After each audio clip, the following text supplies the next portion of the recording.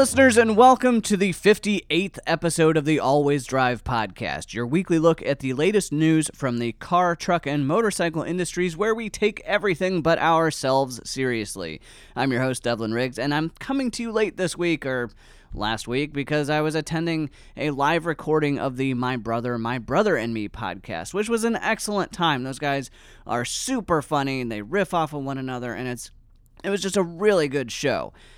Except that it started late, like half an hour late, by which point nobody was filling into the theater and there was no, well, let's just wait until everyone gets to their seats sort of excuse. Being tired and still hoping to get home to do some writing for this show, I shot off a quick tweet to the host that it was inconsiderate just to keep people waiting, as I'm sure I wasn't the only one feeling that way. Turns out, maybe I was, because I actually got into a fight on the internet, which is the least legitimate place to get into a fight, with one of their super fans the next morning. Allegedly, I had no right to call them out for this because it wasn't fair and it wasn't their fault. Well, of course it wasn't. They're not the ones behind the curtain directing themselves to go on, but guess what? It's their show. We're all there. We paid to see them, so they're accountable when the experience doesn't live up to what we expected. Just like I'm accountable when I'm getting out shows late, so I apologize for that, and I understand if I've let anyone down. But given that my subscribership looks to have plummeted in the last month, I'm probably not letting too many people down anymore. In any case, if you have any feedback for me about how I can improve the show, or for things that I should cover or segments that I should throw out, please hit me up, because I'll be happy to fight with you on the internet too. Here's your top story.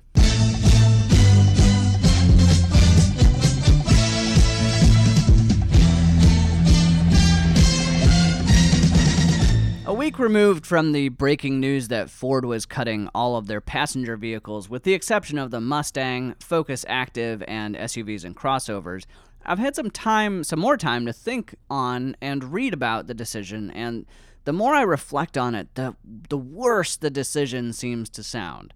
First, as a reminder of why this happened, car sales and sedan sales are about as popular as getting kicked in the nuts. Sure, there are still some sickos out there who like it, but just like getting kicked in the nuts, owning a sedan makes you feel like less of a man because you could have just paid $10,000 more and bought a real man's car. And by real man's car, I mean a truck. In any case, cars and sedans are not selling well, and even when they do, they're low-margin vehicles, meaning there's not a whole lot of profit there for companies to be had when they're selling them. For publicly traded companies like Ford, continuing to sell unprofitable things that you have to continuously sink money into in order to remain competitive means it's a profit suck, which affects your all-important balance sheet and is reflected in the stock market's valuation of your company. The more profit you earn, the higher your valuation, the more satisfied your investors are that they made the right choice in buying your stock. And there's some old business wisdom to back up axing sedans. It's called core competencies, and this is the reason I pay someone to do my taxes and spread mulch around my front yard. It's just easier, faster, and more efficient if I pay someone who does these sort of things all the time than to do them myself or try to do them. Those are not among my core competencies, and I pay different people for these things because my tax guy's core competencies don't include spreading mulch, as far as I know. So what Ford is basically saying here is that we understand that the car market in the U.S. is not really growing, and we do not make cars and sedans that are compelling enough to compete well against car sales from Toyota, Honda, Hyundai, or even GM. Therefore, we are willing to sacrifice a larger market share in favor of a smaller share that is more profitable by focusing on our core competencies, producing SUVs, crossovers, and the Mustang. And we're going to save $26 billion by doing so. In fact, other companies have thrived with this sort of business model, including Porsche, Land Rover, Ferrari, all of whom focus on sports cars, or Land Rover or Jeep, who focus exclusively on SUVs. And right now you're probably thinking, well, that does sound pretty logical, and I guess they made the right decision, so that's the end of the top stories, right? Well, wrong. And sorry, it's not the end. Porsche and Lamborghini have both hopped onto the SUV bandwagon, and Ferrari is about to, because Porsche's Cayenne became the company's best-selling vehicle when they first produced it in 2002. And though that doesn't mean that Ford is right for sticking with SUVs, it means that those companies understood that they needed a diverse product offering to withstand economic fluctuations and capitalize on market trends. Land Rover can produce only SUVs because they're owned by Tata, who also owns Jaguar, so they have the product diversity there, it's just across different brands, but all under the same umbrella. Jeep is, they're just a freak, and is literally the only thing Fiat Chrysler makes that's any good. And by paring down their products, it doesn't mean that Ford instantly becomes a lean, healthy profit machine. It means they have all their eggs in a single basket that is far from immune to market volatility. Healthy companies like Toyota and Honda are constantly evaluating their products to see if they deem a certain model isn't as competitive as it should be. They invest in improvements and get better and more competitive models out there. Think back to 2012 when Honda came out with a redesigned Civic, which was universally panned by critics for being uncompetitive. Honda didn't say, oh, well, we tried, we might as well kill off the Civic, it never made much money anyway.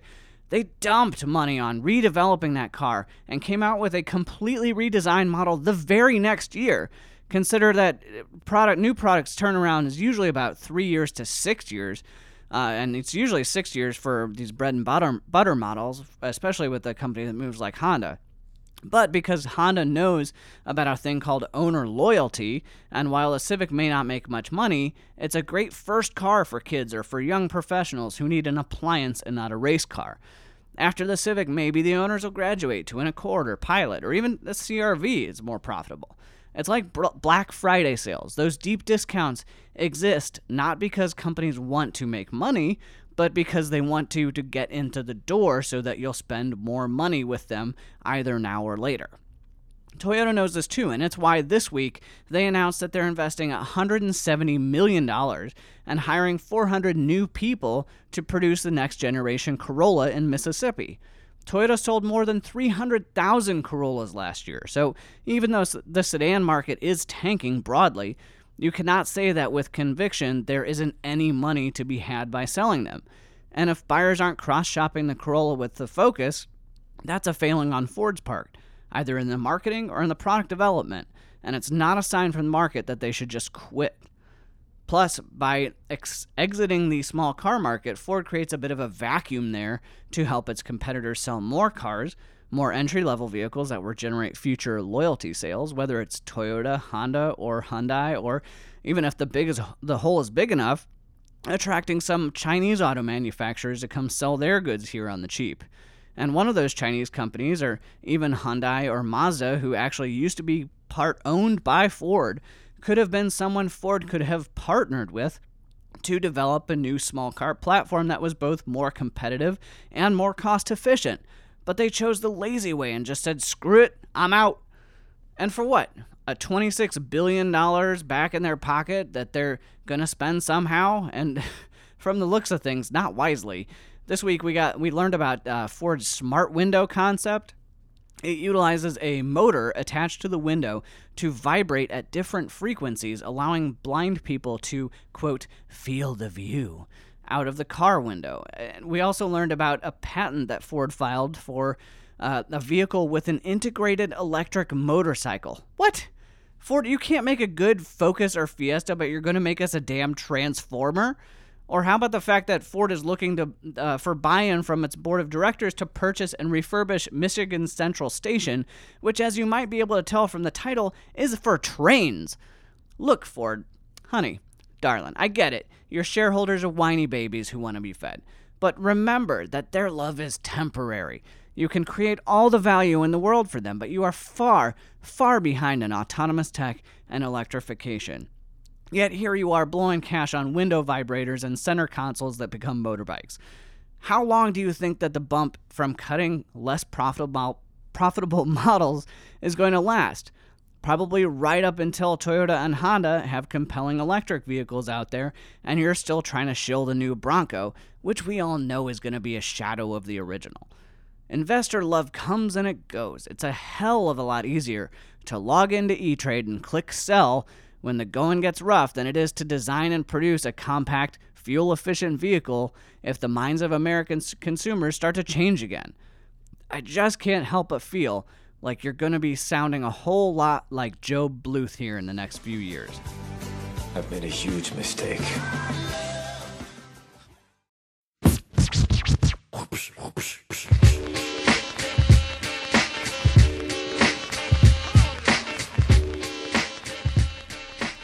In Michigan this week, former Volkswagen CEO Martin Winterkorn was indicted on charges of conspiracy and wire fraud related to the years-old Dieselgate scandal. The investigation found that Winterkorn and other executives were aware of the emissions defeat software in their diesel vehicles and essentially condoned their use right up until the sneaky Germans were caught doing so. Winterkorn, who is 70 and is no longer Volkswagen CEO, resides in Germany, where he is protected from extradition by the German Constitution. So basically what the indictments mean are that Martin doesn't get to go to Disney World anymore.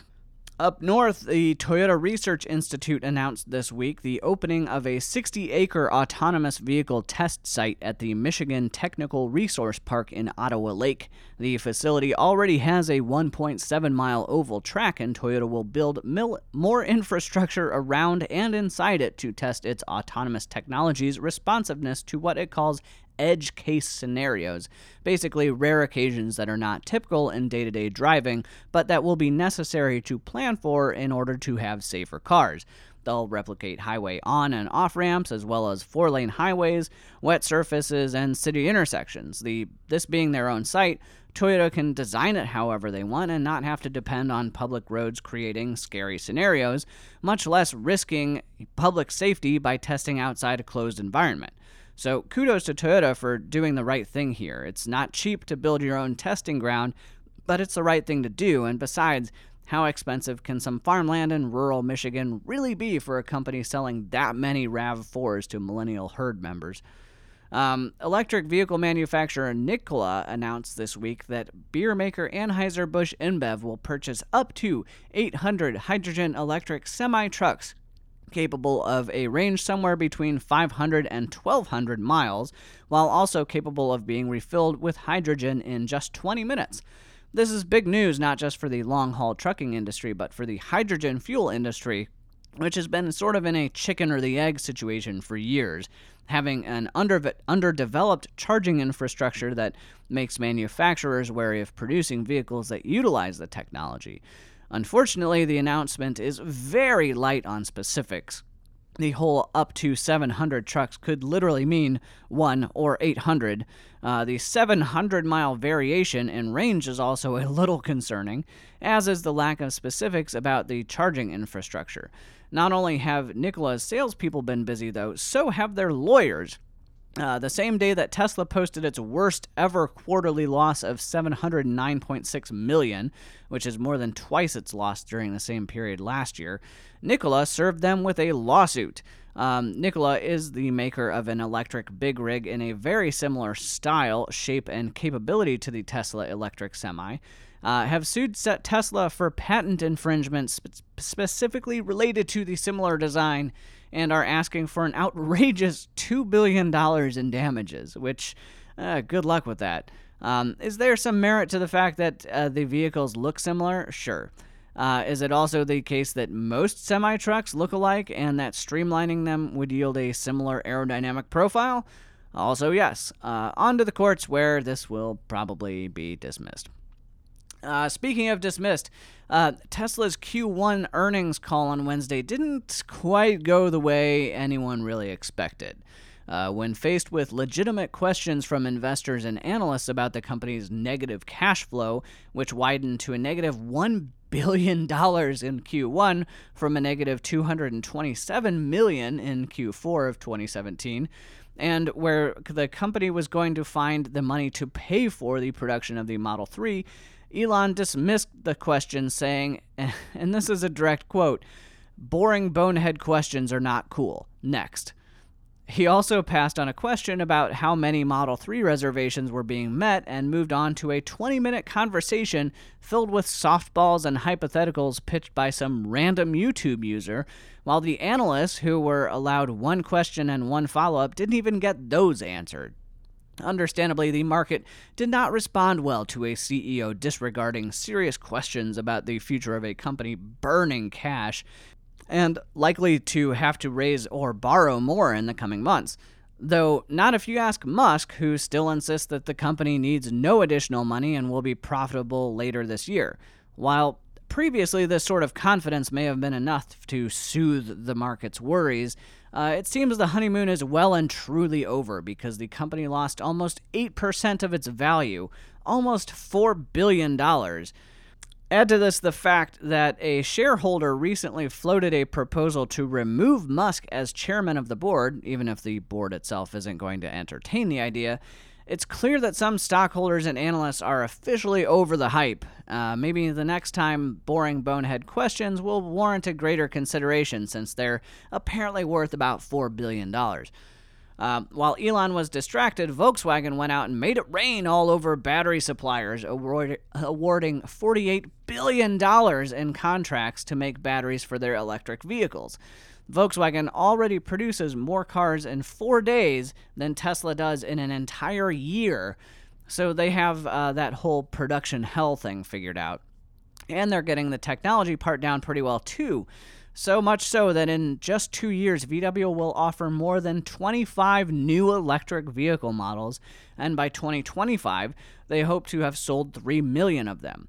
After playing with his flamethrower for a while or something, Elon regained his focus enough to explain that the Model Y, the hotly anticipated electric compact crossover, wouldn't be built at the company's Fremont plant and would start production in 2019. Given his history of following through on promises, Tesla will be lucky to have the Model Y out before Volkswagen has already been selling electric Tiguans for a couple of years. And I know what company I would trust to have better engineered vehicles, even though reliability through German engineering is the greatest myth ever popularized in automotive cultures. On the autonomous vehicle front, BMW announced this week that they've partnered with Magna and Innoviz Technologies to start deploying self-driving prototypes with solid-state LiDAR that will permit Level 4 and Level 5 autonomous driving.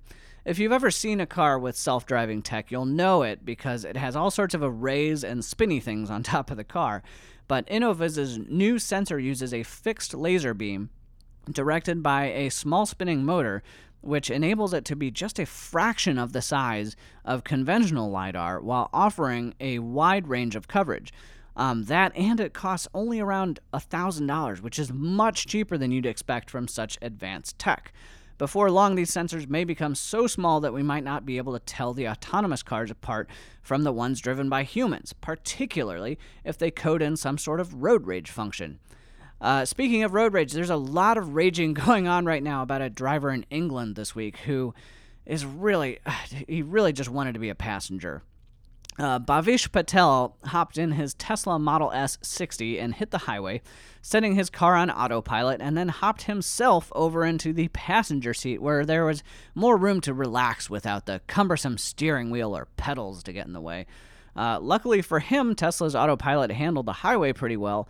Unluckily, another driver filmed his nearly incomprehensible idiocy and turned him into the police.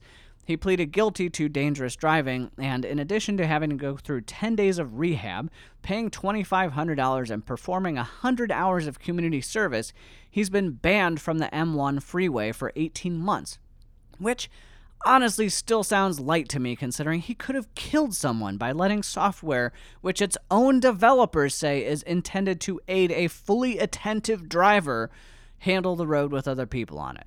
Tesla gets a lot of crap for how poorly they are run, and rightly so, but man, they have some dumbass rich people customers too. Subaru, quickly replacing Toyota as the beigest Japanese automaker, has announced this week that employees at their Gunma and Yajima plants have been found to improperly be altering fuel economy and emissions data, possibly as far back as 2002. They only have data that go back to 2012, but found that senior inspectors had been passing on methods for altering data to junior inspectors. So it's been sort of a time-honored tradition to cheat at Fuji Heavy Industries. They insist that some group chiefs may have been aware of the altered data, but managers and executive managers were not aware.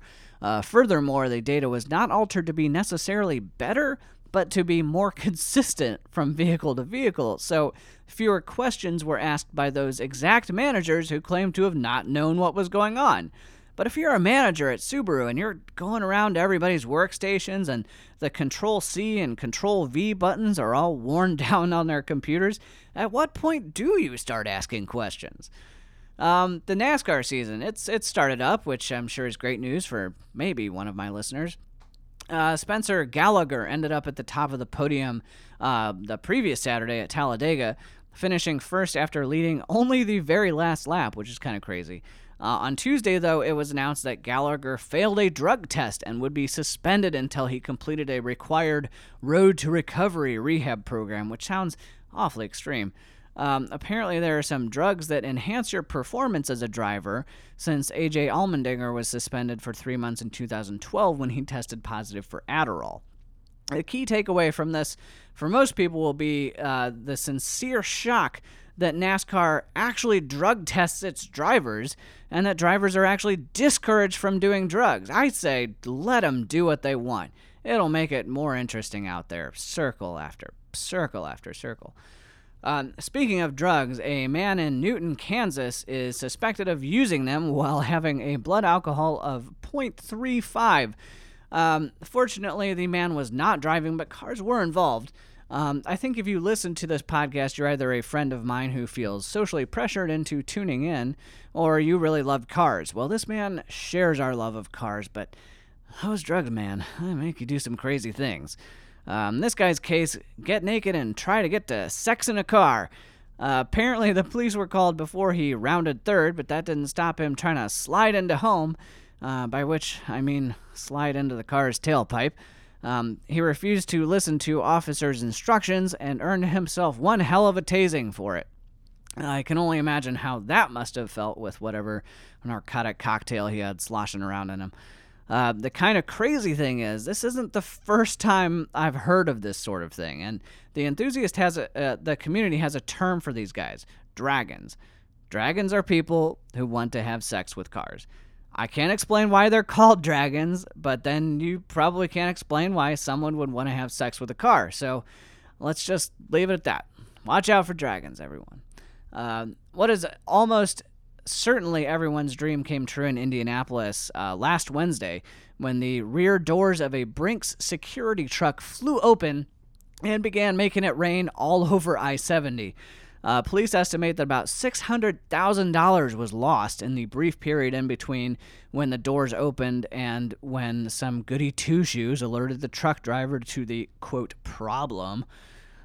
Taking a huge dump on everyone's fun, Indiana State Troopers are planning on reviewing video from the scene and tracking license plates of people who stopped to take the money because apparently it's theft.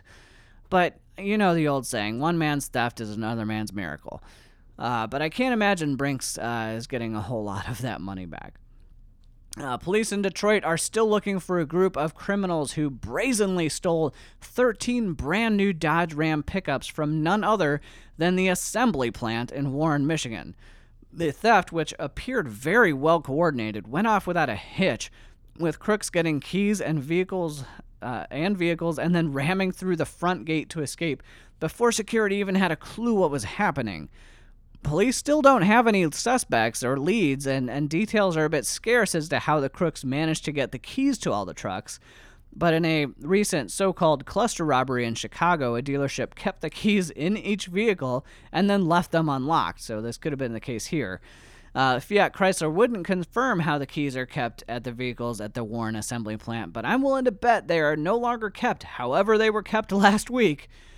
A mystery is also afoot in Toronto, where police were trying to figure out why a stripped and burned out blue Honda Civic with several broken windows was dangling from the Don Valley Parkway Bridge. Initially, they thought it was a prop for a movie being filmed, but no movie shoot had been authorized. Apparently, nobody willing to say anything saw what must have been a rather intricate operation, either dropping a car off a bridge by a pretty long, strong cable, or managing to pull the car up onto the bridge from the valley below it. Authorities suspect it's the work of college students just released for summer break, which means that college students in Canada do way more engineering in their free time than college kids in America. Let's take a look at some of the new cars from this past week. Brand new, brand new, brand new. I don't like it unless Brand new. you might see me in my Brand new. whip with my Brand new. head pumping my. So last week we covered all the new cars from the New York Auto Show this year, and this week we're going to focus more on what happened in Beijing a couple weeks ago, along with a few other randoms that popped up along this week or recently. The first relevant new car from Beijing has to be the BMW iX3, the company's first all-electric compact crossover and the vehicle through which BMW will probably conquer the world, or at least the hearts and minds of most buyers these days. It's actually not a completely new design. It's based on the current X3, instead of having a completely new platform, which somewhat limits its functionality and range, but they're still expecting a range of almost 250 miles, which would equal the Chevy Bolt, while being quite a bit larger and more luxurious. Expect to see these things on roads around 2020 if people can get over their range anxiety.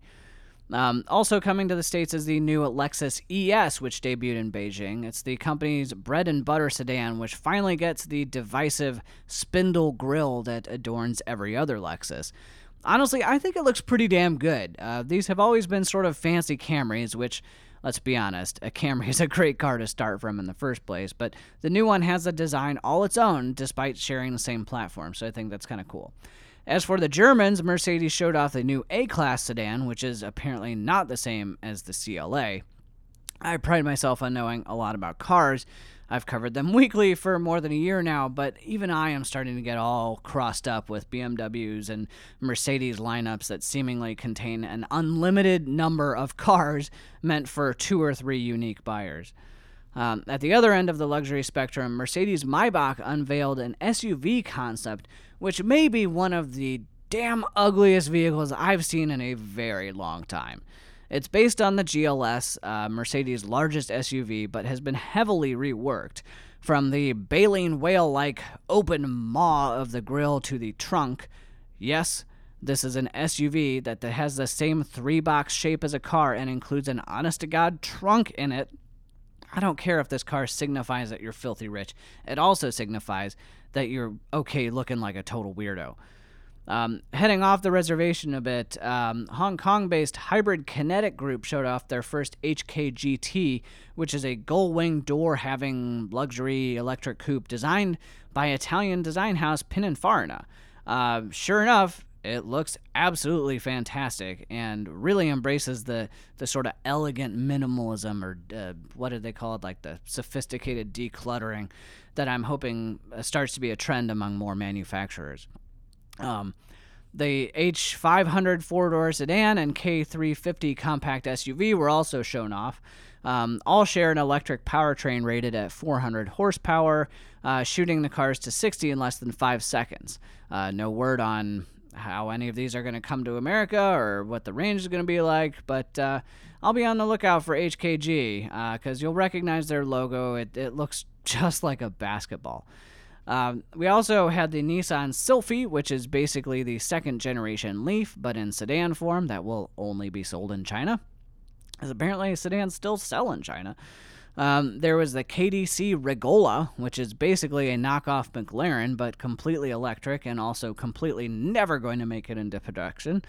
The Hongqi Yijing GT, which is a sort of weird mashup of the Vision Mercedes-Maybach 6 and the Cadillac El Mirage, with a bit of 1950s chrome flair with like the strakes from the Chrysler Crossfire mixed in, because why the hell not? If you're going to go ugly, just go full-on hideous, and the Hongqi Yijing GT is that.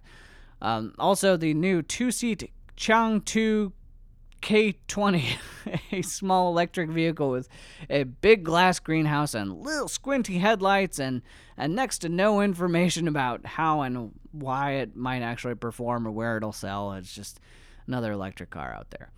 That was all the big hitters from Beijing. Now, for some other cars that came out recently, are you one of the countless millionaires who wants an extremely fast car you can only drive on the track whenever you want to, but will probably most likely sit in a storage somewhere that you also have to pay for? Well, great news, because legendary race car manufacturer Brabham is back, and they're making cars for real people now, not just racing drivers. And by real people, I mean very, very rich people. The $1.3 million BT62 has 700 horsepower and weighs less than a harbor seal, meaning it goes very fast and looks very carbony and pretty well doing so. Brabham has a long history of innovation in racing, being one of the first Formula One manufacturers to use a wind tunnel and carbon brakes and all sorts of other things. But I think what sets the BT62 apart most is its sort of lack of innovation. It's still a super lightweight aerodynamic car, but apparently has fewer electronic nannies doing the work for you. So if you happen to win the lottery and buy one of their cars, they'll throw in training from a racing team because you'll need it just to drive the BT62, because it's just that old school. And that's refreshing, but I can't see it mattering much because it's going to be exclusively for old white guys buying these to tell other old white guys that they have one. I'm kind of getting tired, honestly, of covering these super hypercars that will be produced in such limited numbers and used only on racetracks and such limited occasions that they might as well not exist for most people. And slightly less expensive, but still quite expensive new car news. Porsche unveiled the new Cayenne e-hybrid, a plug-in large crossover that finally gets some big drug dealer 22-inch wheels up front and ups the horsepower to 455. It's also capable of traveling 44 miles on electric-only power. It'll do 0 to 60 in 4.7 seconds and a 13.3-second standing quarter mile, all of which is very impressive for an SUV, but then again, it is a Porsche.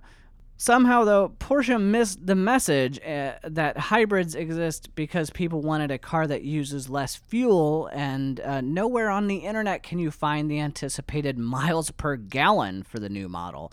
They say that they have to wait for the EPA to get their official numbers, but Porsche undoubtedly has some guesses based on their testing. I think that omission, not to mention the fact that the car starts at $80,000, just goes to show that hybrid sports SUVs exist not for frugality, but to tell other rich people how responsible you are because you own a hybrid. That's all the new cars this week. Last week I had a heartwarming story to close out the show, and unfortunately that's not the case this week. Instead, I have the story of Anthony Dillard from Chesapeake, Virginia. Anthony was an amateur builder who bought a 1994 Honda Civic Coupe for the sole purpose of turning it into a street-legal go-kart. Cutting basically everything off the car except the lower frame, Anthony welded together his very own safety cage using nothing more than what he thought might be an okay design as guidance. He was incredibly fond of the car that he truly made it his own, and he nicknamed it the Death Cart. Last week, the Death Cart took Anthony's life when he was involved in a crash and was ejected from the vehicle. Had he been driving a standard 1994 Honda Civic, or had he consulted professionals in the construction of his project, Anthony's 2 kids might still have a dad. Remember that cars are dangerous, people, and that professionals exist for a reason. So be safe out there and spare a thought for Anthony's wife and 2 kids. With that, bit of a downer, thank you guys for listening, and thanks to Nicholas Falcon for our intro song. This week I have my knee surgery on Wednesday, so I will hopefully be getting an episode out this Friday or so, but if I'm too drugged up and in pain to sound enthusiastic about cars, it may be a few extra days, so I'll thank you all in advance for your understanding if the regular schedule goes awry for a bit longer. I'd leave you this week with the distinctive sound of the Porsche 718 Cayman GT4, which hasn't even been announced yet, but it has been film testing at Monza. We've had a lot of V8s in this segment recently, but not too many flat 6s, and as they say, variety is the spice of life. Here, friends, is your moment of zen.